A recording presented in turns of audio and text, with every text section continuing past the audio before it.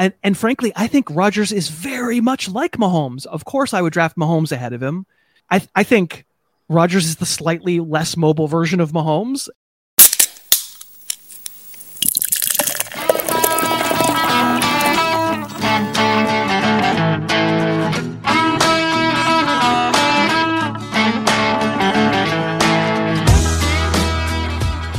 Hey everybody, welcome to Props and Hops, a betting and beer podcast powered by Dimers.com and part of Blue Wire Hustle. I'm Matt Landis, and this week we welcome back fantasy football expert Christopher Harris. For a lot of us bettors, fantasy football is its own form of gambling, and with draft season heating up, this felt like the perfect time to bring Chris back on the show. For the unfamiliar, Chris hosts the eponymous Harris Football Podcast, which is the biggest independent fantasy football podcast in the world. Before that, he spent 8 years with ESPN, and his calling card is watching every play of every game to form opinions you can't find anywhere else. And one of my favorite things about Chris is that he really challenges the way you think. Just listen to this conversation for several examples of him holding my feet to the fire, and rightfully so. If you'd be interested in a little more about Chris's background as the author of 4 novels with a 5th one in the works, and also as a huge fan of indie rock, you can check out his first appearance on Props and Hops from the episode released on February 18th.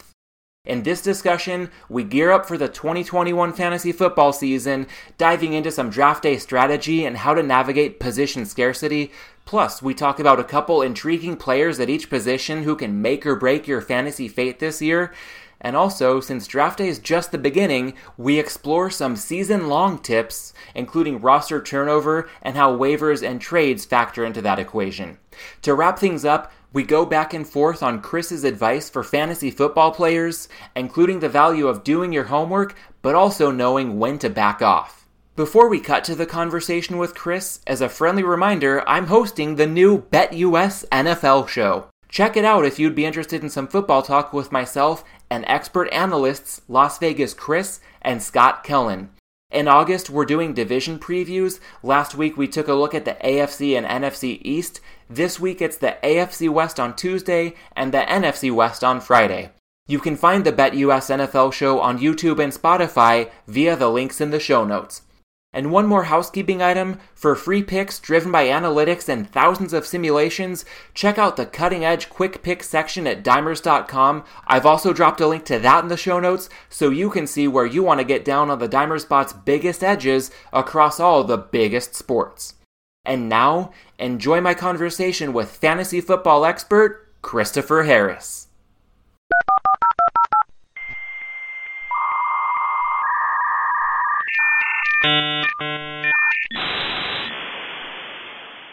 Christopher Harris, welcome back to Props and Hops. At least I think this is Chris, but I'm told that according to Instagram, you're not verifiable. This is true. I'm very much not verified. I think just generally speaking, you should be suspicious of me. Like when I come over to your house, you have to be suspicious. When we go to flea markets, you have to be suspicious. Like that for sure. I'm definitely a suspicious guy. Yeah, well, I'd like to kick things off just by, I guess, digging into a little bit of what you've been up to. It's been a busy offseason, even though we're not out of the throes of the pandemic. Since we last spoke on the show about 6 months ago, you have started to up your presence on Instagram. Hopefully we see that blue check mark pretty soon. You've moved across the country from LA to Massachusetts, and I know we'll see you back in Southern California before too long. And you've also written an almanac on just about every fantasy viable player this season. So maybe you could start by telling us a bit about that. Yeah, it's like a draft guide. Everybody has to have their draft guide. I worked at ESPN for a lot of years, and I used to write most of the profiles in that print magazine that people used to buy on the newsstands when that was still a thing. And when I went out on my own, I thought, well, that's the end of that, because you can't pay to have your own print magazine done. And, of course, I thought, okay, maybe I could do a PDF, but it's a lot of work to do, and I wouldn't know whether I would sell any. So I just sort of, the first year that I was on my own, 2015, I kind of just ignored the possibility of doing it. Well, actually, it was 2016 because 2015 was the season. So it was like the summer of 2016. And I kind of said, well, I'm not going to do it. And then actually a fan suggested Tom Morgan, who I still know, suggested, why don't you do a GoFundMe and say that if you reach a certain dollar value of people committing to buying, then you'll write it. And if you don't, you just say, no, everybody gets their money back. So I was like, damn it, that's pretty smart. And I was kind of loving the idea that I wasn't writing these profiles all summer. It was kind of a nice summer. And I did the GoFundMe, and I mean, it funded in 3 days, Matt. It was so dumb that I was I was so worried. So yeah, ever since then, I spend 3 months writing this thing. It's 240 profiles. It's a PDF. It's got all my opinions based on going back and watching basically everybody again on film and refamiliarizing myself and giving everybody film grades. And then also, I think for people who like comedy, hopefully it's worth the read because, I put a lot of effort into jokes. Yeah, I love one of your lines. I think it's AJ Dillon mentioning that when we see a really big guy do anything remotely athletic, it's like seeing people obsess about a cat playing the piano. And the first reaction is, oh, wow, that's amazing. And then a second later, you're like, well, but that song isn't really good, is it? So just that sense of humor to go with the insight that you have that's unmatched in the space just makes the Almanac, I think, a must buy. And something that I think it really brings out is what makes you different in a space that can often be just such an echo chamber, to steal a phrase from you on your show. And I know when we had you on earlier in the off season, we discussed a lot of what makes you different with your approach to fantasy in general. But to focus on drafting a little bit, since we're getting into the peak of draft season, I think what's not in the Almanac almost speaks, as much to what is there, and some of the things that are noticeably absent to people who read a lot of other sources. Things like stat projections, ranking guys in tiers, kicker ranks. So you can buy the Almanac if you want to know why that is. I think you laid out some good context up front. But my question, piggybacking on that, would be, how do you decide where to focus your energy and what's worth simply disregarding? That's a really good question, Matt. That's why you're doing this podcast, because it's a good question. I guess my philosophy of the thing that I would want to communicate to people who like this stuff, who care about this stuff, who want to be good at it, would be to think about the things that are most likely to be influential in the outcome of a player's NFL season. And the real answer, you and I both know, is that like a lot of it is pretty unknowable, that just sometimes circumstances conspire, and players who are just so have really great years, and people who are really good have just so years. And a lot of the factors that wind up determining those things are stuff that we just really kind of can't know beforehand. Like, I wouldn't want to say that we go into fantasy season or NFL season with, treating the Kansas City Chiefs offense exactly like the Jacksonville Jaguars offense. Of course not. Right. At the extremes, we understand situations. We understand where there are likely, these good players are going to make these other good players good, and it's a good system, and blah, blah, blah, blah. But that kind of argument, the kind of thing that, if it was really easy to guess, this is a podcast called Props and Hops. Like, if it were really easy to guess the over-under totals of NFL teams, the guys in Vegas would be poor and we'd all be rich. We're actually pretty bad at figuring out which teams are good beforehand, and which teams are going to get wrecked by injury, and which teams are going to have a coaching problem or whatever. It's just a bunch of stuff that gets super over relied on this time of year. And then I would also say, like, depth chart reading is something else that I don't know. I think when your prime reason to wanting to have somebody on your fantasy team is like, who else is there on that roster at that position? I don't think he's good, but who else is there? I think that 90% of the time leads to trouble. I think I'm trying to pay attention to the thing that I think is most deterministic of somebody's fantasy fate, and frankly, an NFL team's fate, which is like the individual quality of the players. Like, are they good? Can they take advantage if things break right? Because often we're not very good at judging of whether they're going to break right. Yeah, and I like that notion of looking at things that seem most deterministic of a player's fate or a team's fate. And when we're thinking about the players from a fantasy drafting perspective, I think average draft position is one of those things that some people might put too much emphasis on being deterministic in any way. I know it's something that you wait to look into. In fact, you've just started looking, and a lot of people have probably been keeping their eyes on it for weeks, if not months at this point. So could you give us a little bit of context as to why you think it's important to wait to look at ADP and really just think for yourself and forming your own opinions. You just said it. That's the answer. ADP at this time of year, when we're talking like beginning of the third week of August, how many drafts have taken place? What percent of all the drafts are going to take place have taken place? Not 1%. It's definitely less than 1%. Would it be a 10th of a percent? Might it be like a thousandth? I don't know. Like it's some tiny amount that's determining average draft position. And then it becomes this self-eating cycle of like, well, that's where the ADP is based on a bunch, a very few number of drafts that happen on August 3rd.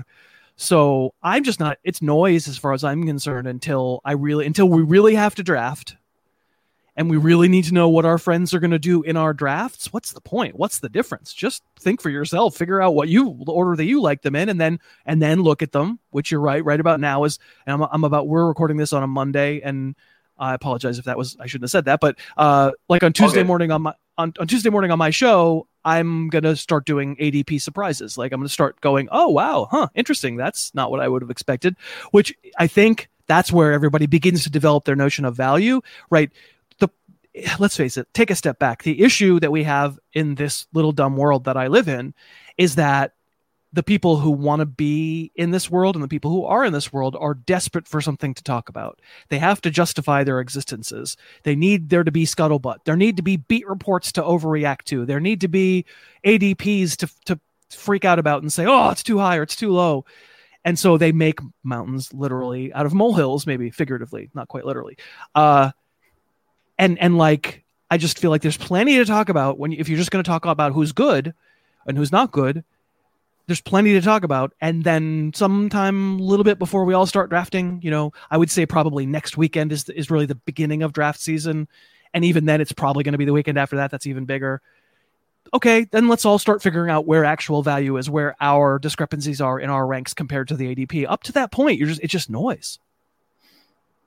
Yeah, I love that framework, and I totally hear you in that we're not going to hit, the peak of draft season probably for another week or two from the timing of this episode's release on Tuesday, the 17th of August. But you did mention that the day of this episode's release, you're going to start to touch on some average draft position surprises. And so having just started to take that recent first look, has anything stood out? And even if something has stood out, how much value are you putting into that, knowing that we do still have the bulk of drafts that will ultimately inform ADP still to come?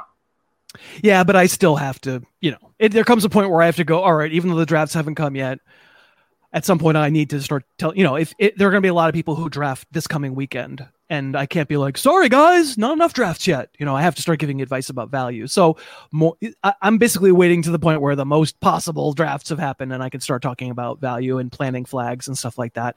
And I'm gonna be honest, I haven't really done the work for Tuesday's episode yet. I'm talking to you. So I don't have I'm going to literally start digging into ADP and comparing ranks to my own ranks and finding great differences. I just know from having talked with people who come on my show every week, every day, these past weeks, I know that like Aaron Rodgers, I know the market does not think he's the QB2, and I do. And I'm glad to talk about why. Josh Jacobs, I know the market hates him, and I'm still viewing him as like a high-level RB2, so I know I'm higher on him.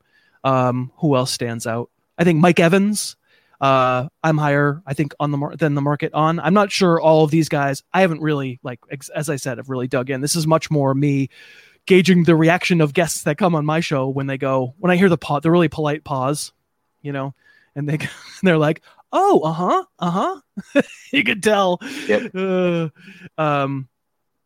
So I can't even really promise that I'm way different ADP-wise, but my sense is that I am. Yeah, that makes sense. I think that we can circle back on a few of these names in a moment and start to dig into key players at the key positions in fantasy. But one thing I wanted to touch on before we get there would be thinking about draft day from a bit more of a high-level perspective and within the context of, more or less standard settings. Let's say it's 12 teams and it's half a point PPR, if any. The typical ESPN, Yahoo settings that we might see. I know their defaults can vary in terms of what they assign to a point per reception, but if we just assume it's standard-ish, which most fantasy players are looking at, one thing that almost always seems to come up as people form their approaches is what to do with position scarcity. So on one end of the spectrum, it can be sticking to your board and just knowing that, hey, I've ranked these guys here for a reason, and like I'm going to draft accordingly. Some people might want to do that throughout the entire draft, other people up to a certain point, and then you obviously want to see what the draft is doing and kind of let things come to you. And then on the other end of the spectrum, we've got people who just look at it from a standpoint of positional needs. And if you drafted a running back in the first round or maybe the first 2 rounds, it doesn't matter if your next turn there's a really good running back available. You might deviate if, say, you need to get a wide receiver on your team. So how do you approach things from the standpoint of sticking to your board versus being aware of positional needs? I think there's a lot more nuance there than some people want to give it credit for. And it seems like you tend to have a pretty good approach to that and just not trying to force a square peg into a round hole.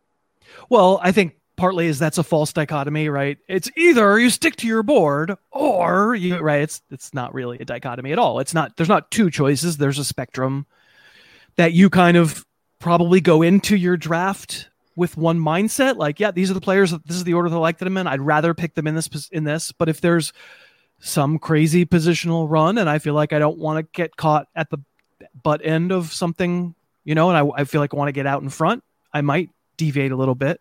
I also just might, I did this Hall of Fantasy League draft the day before we're talking, which is a 10-team Superflex. And Matt, I can tell you the number of 10-team leagues that I've drafted in the last, I've never played in one. I don't think I've ever played in one. And if I have, I don't remember it. And if I've done mocks, it must have been ESPN days.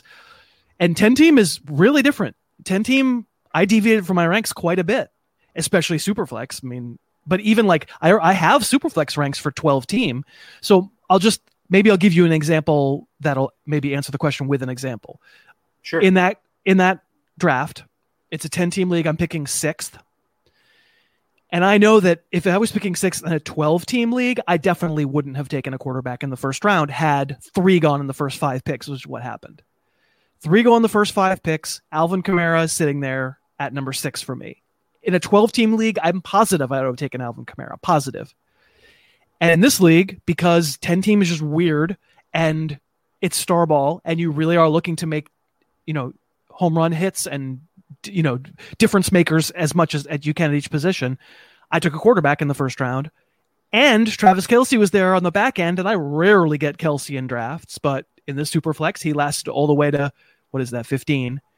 And I took him too. So the number of times it's funny on Twitter, people thought I had a head wound or I was drunk or something for the first couple of rounds because I'm never the quarterback tight end guy. Never, rarely, because those typically aren't scarce positions. And even, in a 10-team league, of course, they're even less scarce. Everything is. But because it's star ball and because the right guy was there, so I guess that all that is by way of saying there's no right answer. I can't tell you. It's exactly 73% stick to your board and 27% be dynamic and listen to what the market is telling you. I would prefer, if I've spent a lot of time on my ranks or if I've found someone whose ranks I really trust, I would prefer to be in the neighborhood on those ranks. But also I know what it's like to make ranks, and I'm sitting there going, yeah, I don't know. Sure, he's 27. Yeah, that guy's 28. Huge difference. Like, at some point I go, it's a neighborhood play, and I'm okay if you kind of are messing around. You like that running back, you want a running back instead of wide receiver. Cool. I'm okay with that. I just think it's a little bit more art than science. Yeah, absolutely. I like the fact that you mentioned, I think your words were, I'm never the quarterback tight end guy. And yet there you were yesterday. And just knowing that while that is a very rare scenario, it's still on the table. And I know you mentioned that this could be a false dichotomy, either, sticking to your board or, being more dynamic. But I think it's great just to know that, even if people do have some more binary thoughts, okay, I must get a running back with my first 2 picks. I need to get a wide receiver 1 because after that it gets really ugly really fast. Knowing that, okay, anytime that you make a pick, there's some upside to it, and then there's some downside that you're taking on as a result of it. So everything's a bit of a trade-off. And with that foundation set, I would love to get into I don't know, for lack of a better term, I think of it as a little game of buy or sell. This is not necessarily saying these are players that you will be high or low on relative to ADP. If people want, they can cross-reference ranks at harrisfootball.com with other ranks that they might look at to get that info. So the aim of this is to be more qualitative and maybe an excuse to get your unique insight on some pretty intriguing players. And starting at quarterback, you just mentioned you're sensing that without fully digging in, you're pretty high on Aaron Rodgers. Obviously, having him at number 2 on your quarterback ranks, that's probably going to be the case when you dig into ADP with a little bit more intent. So what would you say? We know he's talented. He's the reigning MVP. There's no question about any of that. But what would you say still has you on the high end of the totem pole? Still nobody has really made the argument to me, and I've had several people try on my show. Nobody's really made the anti-Aaron Rodgers argument to me other than, I don't think those touchdowns can recur. And okay, that's fine, but you thought when Patrick Mahomes threw 50, you thought they would, and he threw 26 the next year, and you still like Patrick Mahomes. And frankly, I think Rodgers is very much like Mahomes. Of course, I would draft Mahomes ahead of him, but the case, I mean, I'm not meaning to might have the tone of my voice be like, Matt, I can't believe you have this opinion. Like I'm asking you to sort of play the perspective of the person who is dubious and wants Aaron Rodgers to be QB 7 or 8 or 9 or something. I wish somebody could make the case for me that Pat Mahomes has the potential for more passing yardage than Rodgers. Yeah, he does. He probably does. Does he have the potential for more passing touchdowns? Potential, sure. He didn't do it last year. Is he going to run a lot more than? I mean, the anti-Rodgers case is always, well, Lamar Jackson runs. Does Patrick Mahomes run in a significant way?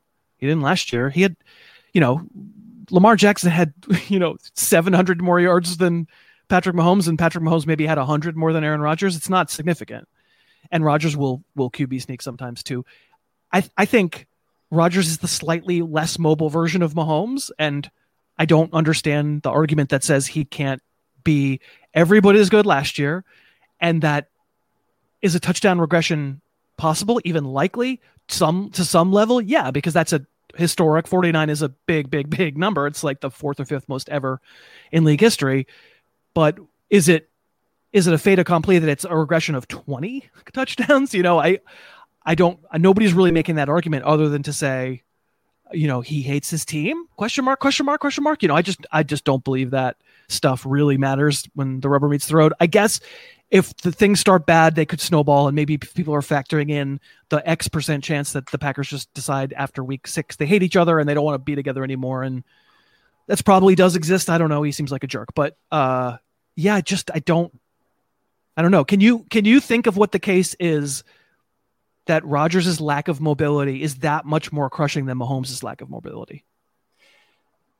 Not really. What I think comes to mind is the 1-yard touchdowns last year. And I know people who look at the numbers can see that right away. One of my favorite props, and the Packers were just dynamite for this, was shortest touchdown under 1.5 yards. It seems really specific, but it happens more than the average fan might think. And the Packers won a lot of high-scoring games. That was the reason I liked it in the first place, was just because more points, good for more touchdowns, good for the odds of a 1-yard touchdown. But Rodgers threw so many from the 1. And then I pause and think, yeah, but the year before, everybody was writing Rodgers off as almost undraftable because his touchdown numbers were so low the year before. So, we don't have as good of a sense as we like to think we do when it comes to the statistical output. Again, circling back to why you don't do stat projections like a lot of other people. Maybe there's something to it at the 1 with Davante Adams and Rodgers' skill set that makes him, better in those short yardage situations. Maybe it was randomness and he'll regress a little bit, but it doesn't mean he's going to regress all the way back to where he was a couple years ago, where everybody had pretty much written him off altogether. Yeah, for me, the case always comes down to, well, Mahomes is in his own world, and then, of course, you have to have the mobile guys over Rodgers. That becomes the argument that everybody's made to me. And the more I think about it, the more I go, Mahomes has Tyreek Hill and Travis Kelce. Rodgers only has one of those guys. Rodgers only has Davante Adams. Like it's a better situation. He's younger. He's safer. He deserves to be ahead of him. But it seems like there's the argument for them is very similar, because I could say the same thing about Mahomes and did in his 50 touchdown season, and he had 26 the next year, albeit in 14 games. But like what did Mahomes have? 300 yards rushing last year. Is 300 yards? I mean, it's definitely going to get more than Rodgers. Is 300 yards rushing? Like, does that make him so bulletproof? Like, Mahomes could also have bad touchdown luck. Mahomes could also have an unfortunate, like, still a high scoring offense, but the running back just gets a bunch more scores. Everything people say, and the argument that you just made on the people's behalf, not on your behalf, but like, it's the same detriment. They both have the same thing. Rodgers, I just looking it up. Rodgers had 149. So we're talking about 150 pass rushing yard difference last year. I don't know why the argument applies to one guy, not the other. Yeah, and if we're talking about mobility being a key separator, I want to see Mahomes stay healthy. He's a blast to watch, but between turf toe, having to leave the Browns game in the divisional round, I mean, he's not in his first or second year anymore looking to prove himself. I think the Chiefs are going to try to protect him, and they should, so that might mean that his rushing output goes down. Maybe not. Again, if he's got the athleticism and they really need him to pick up a first down, then cool, he's got it. That's great. But it also stands to reason that a lot of quarterbacks, as they get deeper into their career, that might drop off, and you're trying to preserve more of the upside and keep guys healthier. So I think with a guy like Mahomes, he's still, to your point, in his own world, but it's not like, the mobility is such a game changer from a guy like Rodgers. And we saw everything last year. I get the case for certain mobile quarterbacks to be right behind Mahomes, but I also find it really hard to fault the notion that Rodgers suddenly isn't capable of doing something that we just saw him do, that, by the way, we've known he's been capable of for a decade plus at this point. Yeah, and the only reason I bring up the mobility is because everybody uses it against Rodgers and nobody uses it against Mahomes. It's just weird. Yeah, well, I think that if Rodgers can just, again, even with some touchdown regression, maintain the level of talent that we saw last year, that's otherworldly in and of itself. And that alone, even if he doesn't finish at the number 2, probably not going to be a guy that a lot of people regret drafting. Maybe like when you're talking about the best ball draft the Hall of Fantasy League draft. I was thinking Star Ball, your term for the 10-teamers, and going with Lamar Jackson. Sometimes you want more variability, but also with the mobile guys who we know aren't as talented as Rodgers when it comes to playing quarterback, that could be really rewarding, or it could really punish you, especially if you're sacrificing an early pick to get that. Yeah, I can get into a whole thing about Rodgers in that draft, but we'll we don't need to. People can listen to your episode from Monday the 16th if they want to hear that decision process. That sounded like a big tug of war in real time going on in your mind. But another quarterback I wanted to touch on, who didn't come up in the Hall of Fantasy League conversation, but has come up quite a bit across the football mediaverse recently, Ryan Fitzpatrick. A lot of fun to watch, but you can really live and die by the sword with him as much as anybody, perhaps.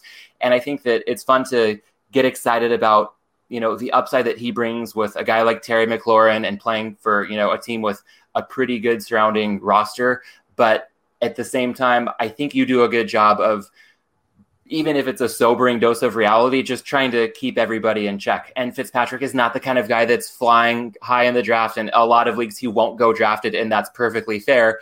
But in a lot of leagues, he might be a guy that gets picked up pretty early on if teams waited on quarterback and they want to make a change. So how do you view a guy like Ryan Fitzpatrick, who I get why he's so easy to root for, he's so fun to watch, but at the same time, not always the smoothest ride. In fact, pretty much always not a smooth ride at all if you've got him in your weekly lineup. I don't think we need to spend too much time on him. You just said everything I would have said. Well said. He's probably there's this like tongue-in-cheek assumption that sure you want him week 1, but just you don't want him week 7 because he'll be benched by then. There's this overall feeling that we've seen enough. He's 39. We know what the act is, and he's super fun, but yeah, it's not, it doesn't last. It's never lasted. I don't know why it would last now. Yeah, well, he doesn't need to be above average for Washington to get an upgrade at quarterback this season after having Dwayne Haskins and Alex Smith last year, but that's that's beyond the scope of fantasy. So I think that context on why you might not want him week to week is worth keeping in mind, even as a lot of quarterbacks that guys wait to take. There might be a lot of churn, but careful putting all your eggs in the Fitzpatrick basket. I want to touch on some running backs as well. And you mentioned also that you're pretty high on Josh Jacobs. I feel like everybody was high on him a couple years ago. And then, 2020 happened and people were, quick to part ways. But what has kept you high on Jacobs? Is it, purely his talent? Or what do you think might have other people lower and you're willing to, stick your neck out a bit, perhaps? I am once again flabbergasted. I mean, 2020 happened. He was the RB8, Matt. Like what was that a bad year? Yeah. Like it was very touchdown dependent. It was 12 touchdowns, but 1,000 yards rushing. And it was frustrating, definitely frustrating here and there. I'm not going to palm it off as like big success for Josh Jacobs, but, and it's the RB8 because a lot of guys got hurt, but it's still the RB8. We're patting Kenyon Drake on the back for finishing as the RB9 or 10 or something like that. Right. And then Josh Jacobs, you're a loser because you finished the RB8. Kenyon Drake is the reason that this is entirely about people going, they wouldn't have signed him if they weren't going to use him. Kenyon Drake's going to play too much. I don't want Josh Jacobs. And I don't know how things are going to work out. I can't tell you, but all I can tell you who I think the better player is. And I've had a love-hate relationship with Kenyon Drake for a long time. I mean, I used to really think, wow, this guy's tall and big and strong and fast, and why can't he be good? And it turned out he couldn't be. And he did almost all of his damage last year in one half against the Cowboys. The thing that people are saying was like, well, Josh Jacobs won't play on third down. Do you know how many third downs Josh Jacobs played last year with no Kenyon Drake? I'm actually asking. You don't know. Oh, I thought that was rhetorical. I have no idea. How many third downs? Yeah. Oh man, you're asking the wrong guy. Let's say, I don't know, a few a game. So let's call it, I don't know, 40. It was 60. Right. And I mean, I think it's pretty clear. I said that you knew from the tone of my voice that it was going to be low. Anchored me low. Yeah. Right. But it's like 60 third down snaps. That's how many do you have in a game? How many third down snaps do you have in a game? That's like 3 games worth. That's nothing. Mm-hmm. And so now and he scored 12 touchdowns and had 1,000 yards rushing. I'm supposed to be freaked out because Kenyon Drake might play third down. Like, okay, yes, if it works out that Kenyon Drake plays a lot more than third down, then I'll wind up not feeling awesome. But my feeling of watching Drake all these years in all these cities not turn into the player. I mean, if the numbers were real and the Cardinals really thought he was good, don't you think they would have signed him? Don't you think he'd still be there? Like the Cardinals let him walk and took on James Conner because they were just like, yeah, dude, go ahead. Go get paid somewhere because we don't think you're good enough. And it's not like he got that much money from the Raiders. So I just think in the end, if it's a platoon, I'm okay because they're all platoons. There's about 3 backfields that aren't platoons. And these days, platoon means one guy's more valuable and one guy's has some value but less valuable. I use the stat a lot, but how many 1,000-yard seasons rushing does Alvin Kamara have in his life? That would be the same number as you have, Matt. That would be 0. That's not how they use them. There is another player who plays there, whether it's going to be Latavius Murray or somebody else. Someone else will play, and yet we're all still going Alvin Kamara first round because he's really good. And Josh Jacobs isn't that kind of receiver, but I think as a runner, he's awfully good. He's the combination of laterally shifty and good vision and really strong, and I am still very pro. Yeah, I think there's plenty of good reason for that. Somebody maybe on the flip side, a running back who we don't have to look at ADP to guess that you'll be low on him, and that would be David Montgomery. I know we discussed him a bit when we spoke in February, right after the season, but I think it might be worth revisiting now to keep it top of mind for drafts. You talk about Jacobs finishing 8th. Montgomery had a crazy finish to the season to really inflate his end of season ranking among all running backs. But why do you think we'll see that come back down to earth in 2021?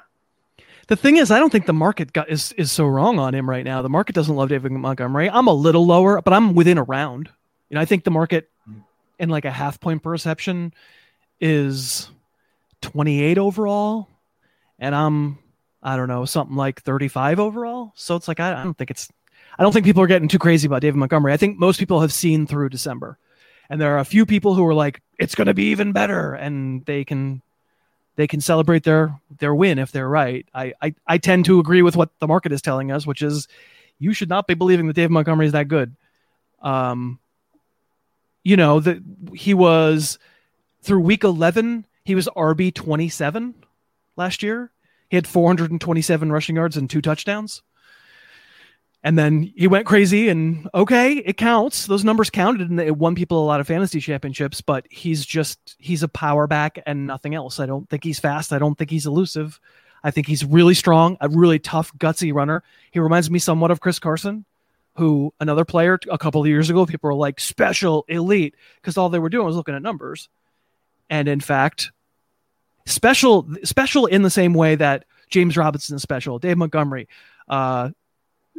Chris Carson, special in that they put themselves through hell. They turn themselves inside out. They get absolutely shellacked by like 4 guys every single play. Like it's incredible bravery and toughness, but just not special as a player. And I think usually therefore you sort of go, well, when they're not super special, I doubt their team stick with them forever. Maybe, but it's that Jeremy Hill syndrome. I'll never forget the last year I was at ESPN and sitting in that rankings room and having somebody make the case that Jeremy Hill should be the number 8 overall pick. And actually they were mad that we weren't higher on him. And I just thought I was taking crazy pills. I'm like, Jeremy Hill had a great year and is tough as hell, but you got to watch these games, right? Like he's a big dude who runs into stuff. And the moment they have another alternative, they're going to work that other alternative in. Is Khalil Herbert another alternative for Chicago? Could be. Is Damian Williams another alternative? Could be. One of them probably is going to play. It sounds like Tariq Cohen probably won't be ready. But I'm not like saying the reason I don't want Dave Montgomery is I'm so scared of Damian Williams. It's much more like, I think he's the starting running back and he's going to touch it more than anybody else. But I think if you want to be a good team, you want, diverse attack and better players, and he's just okay. Yeah, well, speaking of a good team with a diverse attack, leading me right into the first wide receiver I wanted to ask you about, Mike Evans. I know he's a menace in the red zone, and he does seem to be somebody that you're relatively high on. So aside from a lot of things that anybody who's watched the NFL recently would know about Mike Evans being a good player, what do you think separates him in your eyes that some of us might be missing that say, he's good, but we're not aware of just how good he is? No, you're aware. You just said it. You're aware. You're exactly aware. Anybody who would watch a football game in which Mike Evans plays would have a good idea of what I like about him, which is that he's very big and very fast and jumps high. That's it. Like, how many years in a row do we need to have the argument given to us touchdown regression for Mike Evans? He just scores double digits every year practically. I don't know what to say. He's got, what is it? What's the number? Since 2014, Mike Evans has 45 touchdowns on passes thrown to the end zone, most of any receiver in the league. I don't think touchdowns are a weird bug with him. He's a really good long threat. He's always going to make a few long touchdowns in a given season, and then he's an awesome red zone threat. And his hands are terrible, but I don't think it's a complicated argument. I think people make it way too complicated. Yeah, and I think something that comes up with a lot of people would be, again, the situation, and anybody who's listened to you would know this, so we don't need to beat a dead horse, but in the same offense with Chris Godwin, Antonio Brown, it could be an issue of volume. And I know you like to make fun of chasing volume at all costs and overlooking too many talent. mouths to feed. Yeah. But exactly, I would guess that when people are overcomplicating it in Evans' case, that exact thought process is probably the prime culprit. Sure, if anybody shouldn't be part of the too many mouths to feed argument, it's Mike Evans. Now, I understand that not every fantasy team is going to feel awesome with Mike Evans as one of the receivers because he's a high variance player. You're definitely always going to get some weeks of 4 catches for 32 yards and no touchdowns. There's always 4 or 5 of those. And so you have to have the right roster construction for Mike Evans. You need to have some dudes to smooth out the rough edges, right? And Mike Evans is not a smooth ride. He's an EKG report, no question. But I don't know. It seems to me that I want dudes who can go out and win weeks. And when Evans has his 6 or 7 weeks where he's on fire, he's just an absolute week winner. And it would be wonderful if everybody was exactly like Devontae Adams. He never had a down week and always had 80 yards receiving and a touchdown. That would be awesome. But there aren't too many of those guys. But I understand if someone goes, no, I need more steadiness because I took more chances at my running back spot and I need to make sure my wide receiver 1 or high wide receiver 2 is more stable. But I just think the idea that he's not going to have like 70 catches, 1,000 yards, and 12 touchdowns, it's just like, okay, I'm waiting. I'm waiting for the season when he doesn't do that. Yeah, well, and speaking of volatility, that's pretty much everywhere you look at wide receiver. And that's not a new concept, but it seems like it might be getting taken to a whole new level this year. And that reminds me of somebody who I feel like every time you bring him up, I'm either surprised how much you seem to like him or how much you seem not to like him. So you probably have somewhere in the middle. You probably have a better read on him than I do, but that would be Devontae Parker. So what do you see in him, in 2021 that, might be a little bit different than what you're grasping the market sense is? Or do you think the market's in line and it's just going to be, another one of those wide receivers who's got plenty of talent, but it's always going to be a wild ride? So I probably would be, my guess is I'm probably actually a little higher on the market, but no, we're not, I don't want to draft him as a starter. But like I'm looking right now, as you mentioned him, because I didn't know who you were going to say, and he's like a 12th round pick, according to ADP that I'm looking at, half point per reception. And I would say I'm more like, well, I don't know. What's 94th? What round is that in 12 team league? That's the 8th round. Okay. Like, am I really upset that someone's saying 12th instead of 8th? There's probably room for me to take him in the 10th, 11th round and feel like, all right, there's a chance. I got a chance. He's an okay dart throw. I'd say I know the reason why people would be anti-Parker would just be because Jalen Waddle is the shiny object, and I get it. And Will Fuller isn't playing week 1, and okay, that factors in too. Parker had that one crazy good year, which is actually just a crazy good half a year. He was the David Montgomery of wide receivers that year, and got a big contract, and has really done nothing since. I don't know that he's all that. He's pretty gifted. I mean, he's a former first round pick. He's a pretty gifted player. He's athletically pretty gifted. I'm not sure he's that smart as a player, but he's fast and he's tall and has size that neither Fuller nor Waddle have. And it makes me think there's kinds of work there for Parker that might be a little steadier than it might be for Waddle and Fuller right away. I know how much Matt Waldman, who was just on my show today, loves Jalen Waddle and is sure that he's a absolute fantasy factor right away. I tend not to think so. I think these little speed guys who need to learn the nuances of stuff usually take some time. It's not to say he can't be really good, but my feeling is he's not like immediately Tyreek Hill, and that there's other stuff there for someone else. And I have those 3 Dolphin receivers ranked really, really close around each other, like in the 35 to 45 range. They're all right there. I'm not going to get mad at you if you said one or the other over the other one. It's worth taking all of them, to be honest, because I don't know how it's going to work out. Yeah, well, one of my takeaways from your describing Devontae Parker would be mentioning him being a dart throw. And as soon as you said that, I thought not only after wide receiver 1, that applies to pretty much everybody, but a position group where that applies pretty much across the board, including some of the starters, would be tight end. And somebody who I think that you've become higher on more recently, still more of a lottery ticket, just, the traditional upside play, could be a guy like Donald Parham. No, don't draft Donald Parham. I would say I don't have him ranked anything like a starter or even draftable, but it's interesting. He's 6'8", and I had some funny stat in the almanac about how there's only been one wide receiver 6'8" in the history of the league, as far as we know, and then tight ends. I think there's just been a few in this millennium. And wouldn't it be interesting if the super tall guy, who's really a glorified wide receiver, became a thing? But he's got a long way to go. Jared Cook is there. It's worth just keeping an eye. I would say he's much more a waiver guy.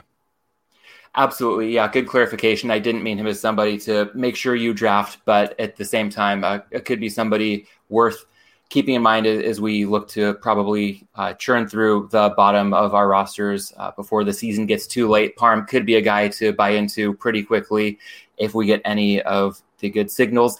Tyler Higbee on the other side of the equation, the other tight end in Los Angeles. He's the guy that, as I look now, it seems like the market might have come down a bit on him recently, but for a while, even this year, he's the guy that you were lower on. Now that's starting to even out. I think the market's coming to you on Higbee, but it seems like there's generally just some people who are infatuated with what he flashed a couple years ago, and he is being drafted closer to where we would see some starters go, especially in some 12-team leagues.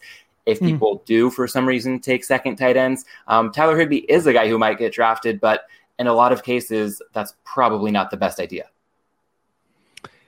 I mean, I don't know. There's going to be a couple of tight ends who we rank outside the top 12 or top 12 adjacent who pop, and we just jump on them because a lot of times the reason a tight end pops is a Robert Tonyan reason, not because anybody thinks he's great, not because he's really even a full-time player, but because just the stars align, man, and they don't cover you for a while. And that felt to me, honestly, like the Tyler Higbee thing from what year was that? 2019? Yeah, 2019, because he was a bust for me last year. He was on my bust list last year, and he did bust. They've talked about that rookie, Jacob Harris, my cousin Jacob. Did he get hurt though? I don't remember if Jacob Harris got hurt. Jacob Harris is not a reason to for sure not draft Tyler Higbee or anything like that. I think he's not that amazing. I don't think he's a big guy, so he has that. He's strong.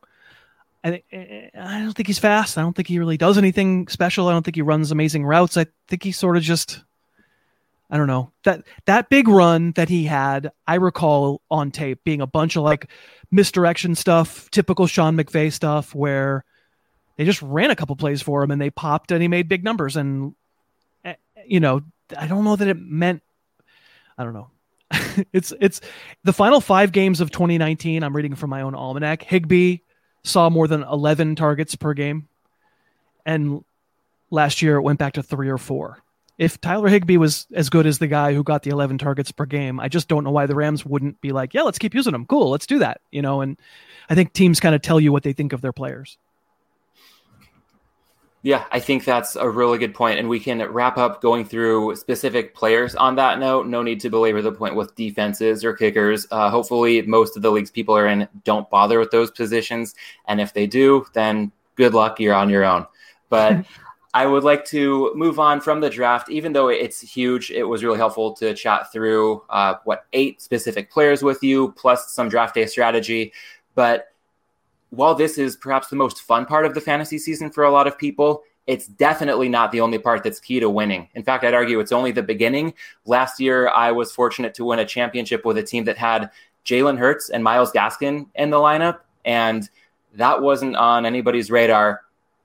We know when we're talking draft season 2020. And in fact, one of the reasons I made it that far was another guy who wasn't in my lineup for championship week because he had gotten hurt, but I added James Robinson shortly after the draft. And I bring this up not as a way of bragging and saying, oh, look, I won a championship last year. I'm so smart. Although I, especially with Gaskin and James Robinson, followed your early lead on getting my hands on a couple of those guys. But I think it's important to keep a season-long perspective. And yes, get excited about the draft, enjoy it, but don't stop there. And I'd like to touch on a few areas that have served me well. I think you can probably speak to them really well that will, help listeners along the way. And to start off, I'd say the first thing would be roster turnover. On one hand, we drafted the players that we picked for a reason. And especially with early to mid-round picks, we want to exercise some patience. But on the other hand, I think it's important not to be afraid to churn early and often at the bottom of the roster. So a lot of leagues, quarterback and tight end are positions we wait on, plus some of the depth guys at running back and wide receiver. So we drafted them for a reason, but we're not married to them. And I think it's important to, just sever ties and, try to improve your roster when the opportunity presents itself. And at the same time, be willing to live with the result.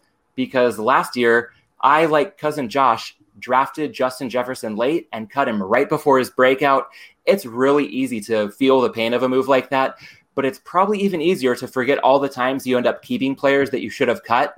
So, Chris, when it comes to roster turnover, how do you approach trying to stay objective and just make your team as good as it can be versus the inherent subjective attachment that we will inevitably feel to players that we drafted? You ask a lot of questions that the answer to the question is in the question. Noted. I don't know how to add anything like that. What you said is right. Everything's right.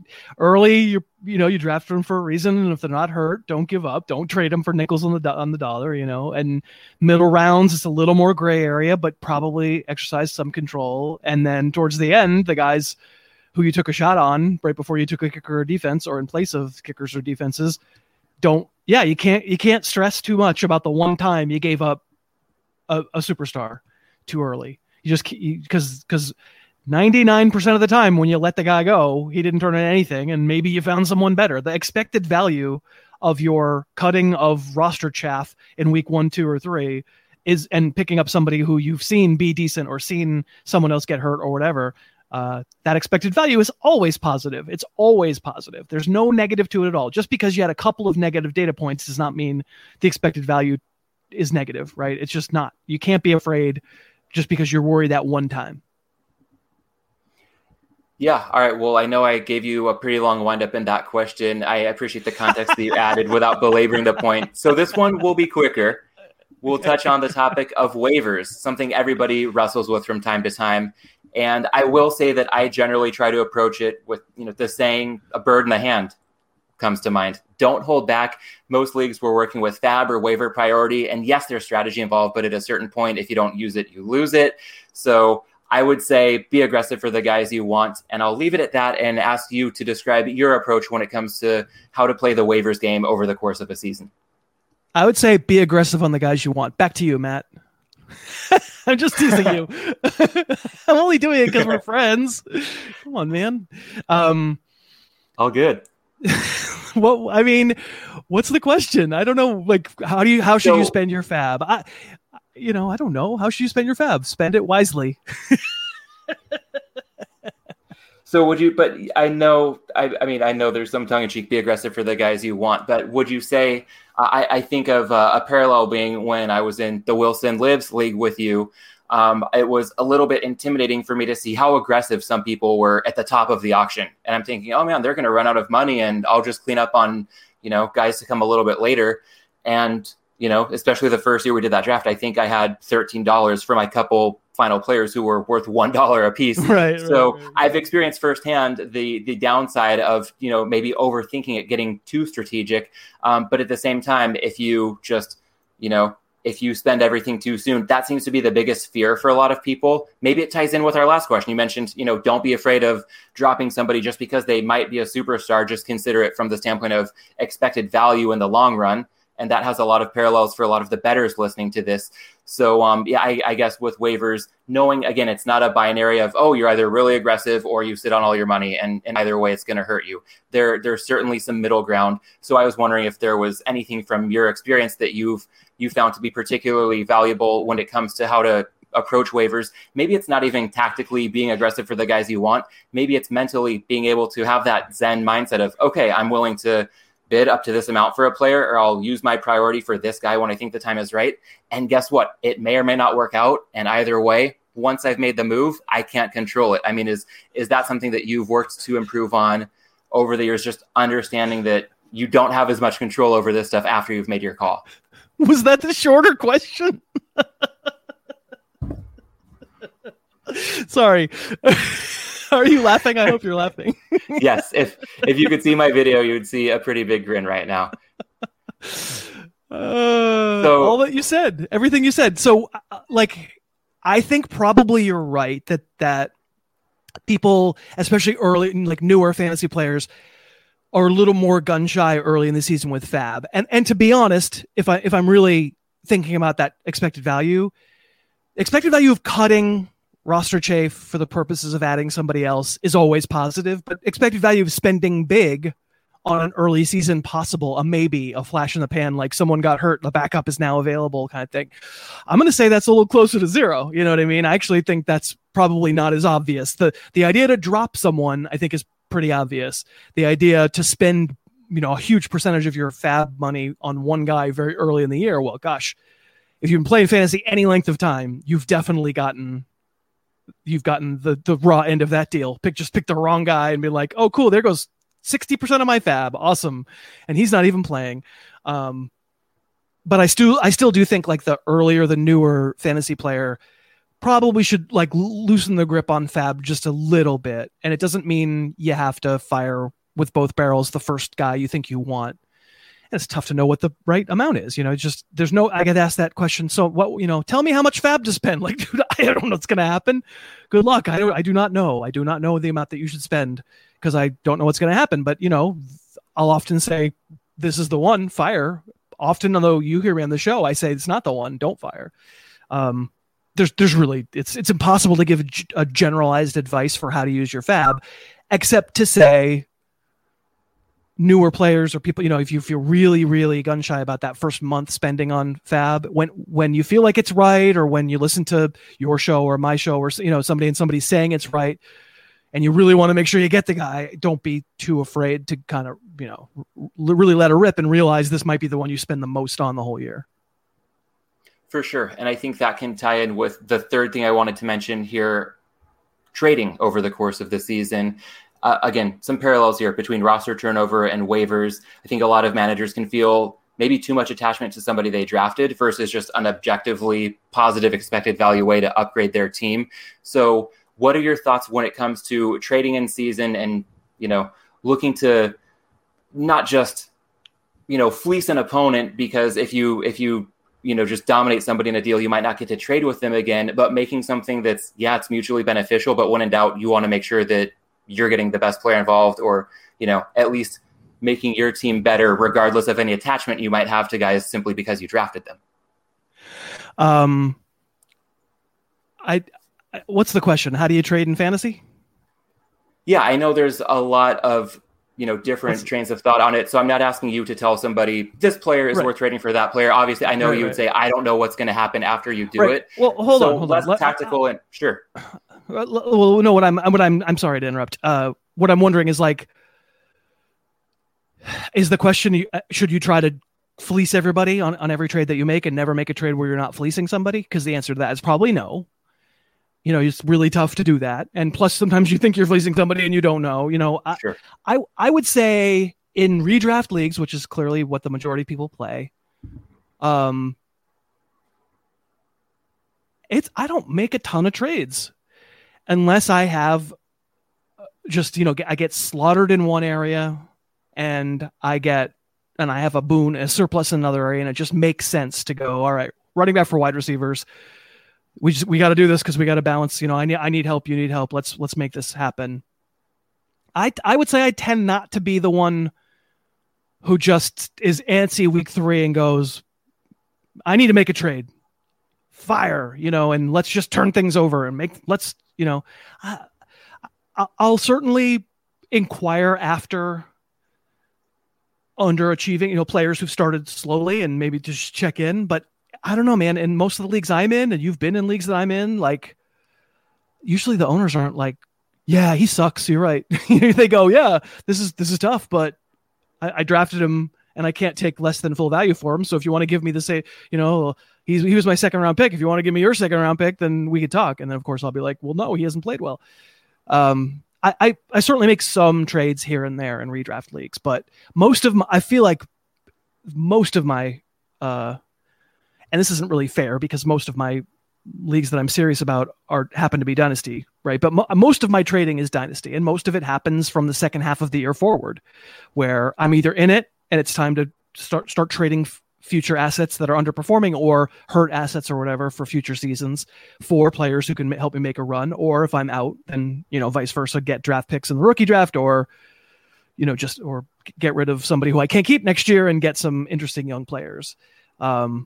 But there's really no catch-all advice for any trading, and there's really no catch-all advice for redraft trading, other than to say, if the only urge behind doing a trade is I'm bored and I just want it, that's probably not a great reason.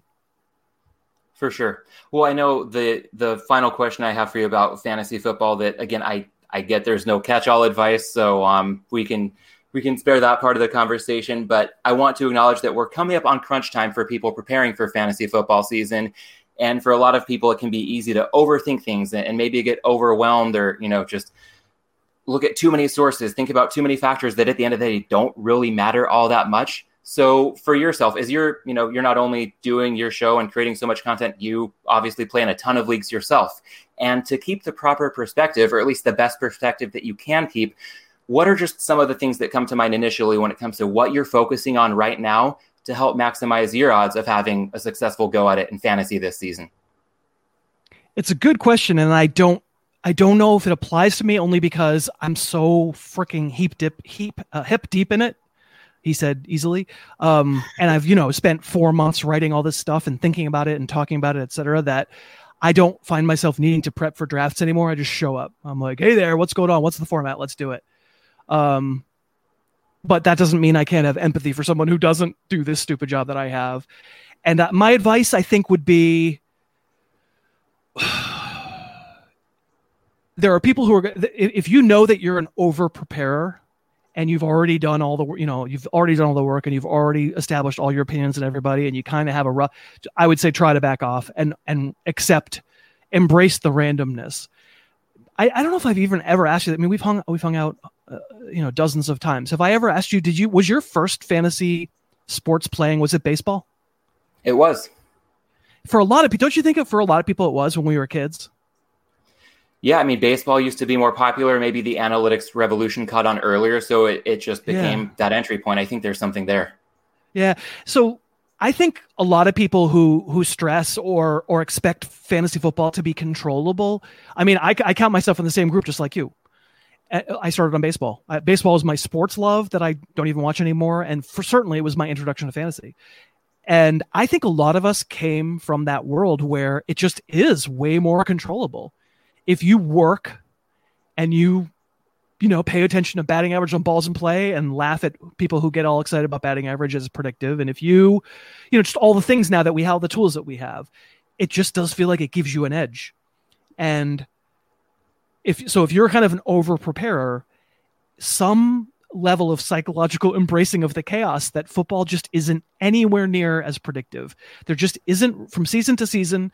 It's used to be 16. Now it's 17, ridiculously discrete and completely independent. Oh, not completely independent, but largely independent to a frustrating degree, sets of data. You have 17 data points in the course of a season. You got 162, and then all the batter and pitcher interactions inside those.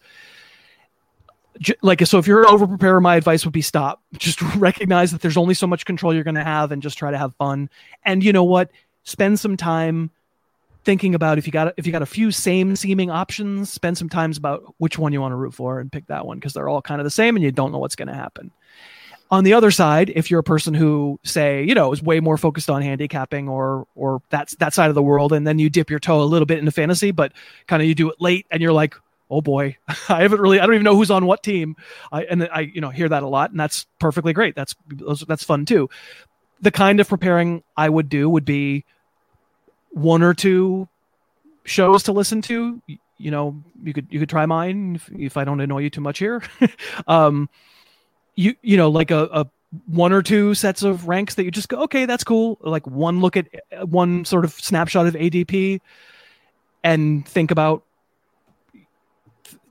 make sure you have a sense of who's now playing where, right? Read an almanac, say, for example, but get up to speed and get up to the point where you can kind of take someone else's ranks and mess around with them yourself and come up with what you think be a nice kind of the order that you would like to take players, compare it to average draft position, get a sense of where you're higher and lower than the market. And, that can be the backbone of, like, quote unquote, your guys.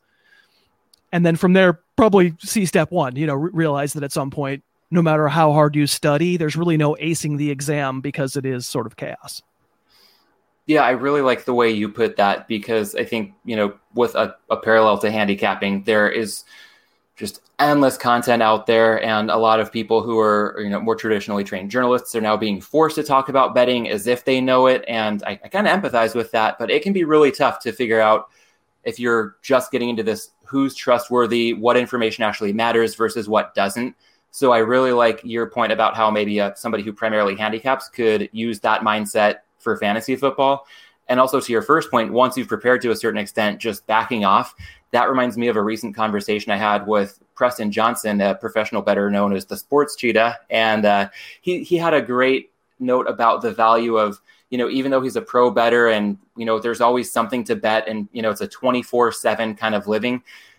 Some of the best things you can do to improve your longevity and your results would be just to know when to back away altogether, get away from the screen and just go for a walk outside, go see a movie, go spend time with a friend who doesn't care about sports, things like that, sometimes it might seem like you're stepping away and that can be counterproductive, or you might feel guilty about it. But ultimately that's going to be better, just, not to get too introspective, but I feel like that's often better for your soul. And then when you get back to whether it's looking at fantasy ranks or looking at the betting board, you can just have a refreshed mindset. And actually, in some ways, I think it can make you sharper when you can stop just beating your head up against a wall if that's the point that you feel like you're getting near. Yeah, I love that anecdote. That's exactly right. I think that's really good advice. Like everything we're doing, everything we're talking about, whether it's fantasy sports or whether it's handicapping, everything we're talking about is edge. What can give me edge? What can give me something, like just that razor margin that makes me money? Nobody's expecting you to win.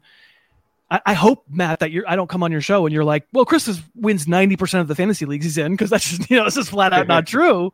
I win enough. I win more than my share, but it's an edge. It's a margin, right? And you're living with that margin, and simply the fact is, there can become a point where you're putting in work that no longer improves your edge. It just doesn't. You're no longer making your margin any bigger by continuing to listen to another voice or continuing to crunch another spreadsheet. And I would argue that for fantasy football, it might be the least edgy thing there is. I swear, I don't know what the right percentage is, but I know it feels like it's about half random. If you drafted Christian McCaffrey number 1 overall last year, like it was possible to win. It was possible because there always is the exception, but it was real hard and not through any bad strategy. It just happened to you. It just sort of, it avalanched you and you were like, oh, cool. Like, I don't know what I'm supposed to do now. And that's just it's such a violent game, and it's so unpredictable from year to year. And it's so, discrete data point oriented that it'll really drive you crazy if you try to make it make total sense. Absolutely. And I think that while this can be so much fun for people who really want to compete and try to reach an elite level, it can become a lot of work. And I love, just the process of pursuing edges. I think there are a lot of us with that kind of mindset. But at the same time, knowing when to take off the edge can make all the difference. And one of the things I didn't mention from my conversation with Preston, we touched on different ways to, maybe just get a broader perspective on life, but also a way to take off the edge. Of course, we could wrap up weaving in the other pillar of this podcast on the hop side of things. I know you're not much of a beer guy. You mentioned in our previous conversation that you are a fan of a good old fashioned. So I'm just curious, are there any spots that you'd recommend, or any favorite old fashions that you've enjoyed this off season? I haven't gone anywhere. Have you been going to bars? I'm very jealous. Yeah, one of my favorites, it's right in your neck of the woods. When you're back here, I'll see if we can get together. Highland Park Brewery, Chinatown, downtown LA, has been a godsend. They do have a really good outdoor setup. It's like probably doubled or tripled their capacity, and it's just expansive. It's not because you're on top of people. So that has been one of the best ways to get back at it this summer. But knowing that that's more of a beer spot, I was curious about. Okay, cool. Yeah, I know it. I've probably been at some point, some inebriated point. I don't know that I don't know. Yeah, I mostly I'm not going anywhere, but I have been drinking old fashions. They're homemade. Cool. Now that I'm doing the podcast 5 a week, maybe slightly fewer here and there, but yeah, I'm not making them real super fancy. No fancy whiskey or anything. It's pretty much just like, please throw it on some ice. Let's go. But it would be lovely. I mean, I'm coming back to LA like within 2 weeks, and so it'll be lovely. I think probably what I'm planning on doing to bring the whole conversation completely full circle, I'm planning on coming to your house and sitting at your bar, which I believe I was present for the acquisition of. Correct. Am I right? And it was the last time anybody did anything normal ever, and you can make me an old fashioned, and that feels safe to me. All right, sign me up. Well, I'm all in on that in a couple of weeks. But before we get out of here, I want to make sure that we plug your work. Everybody can follow you, if they're not already, on Twitter and Instagram at Harris Football. Also, a lot of good content on your YouTube channel, youtube.com/Harris Football.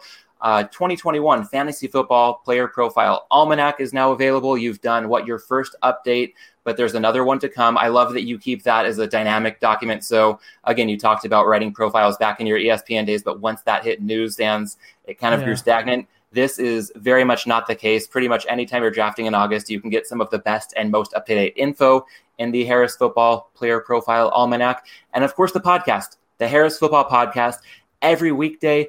And I know it's an annual rite of passage coming up later this week. The flag players for 2021 will be revealed. I think I might have covered it all, but if you could let me know if I'm missing anything or if there is anything else you'd like to add. No, that was great. Thank you. You're very kind. Everything's at harrisfootball.com. So if people just want to go to one place, but I appreciate that very much. Cool. Yeah, well, I appreciate your time coming on the show. Of course, your insight's always so beneficial, selfishly, as a fantasy football player myself.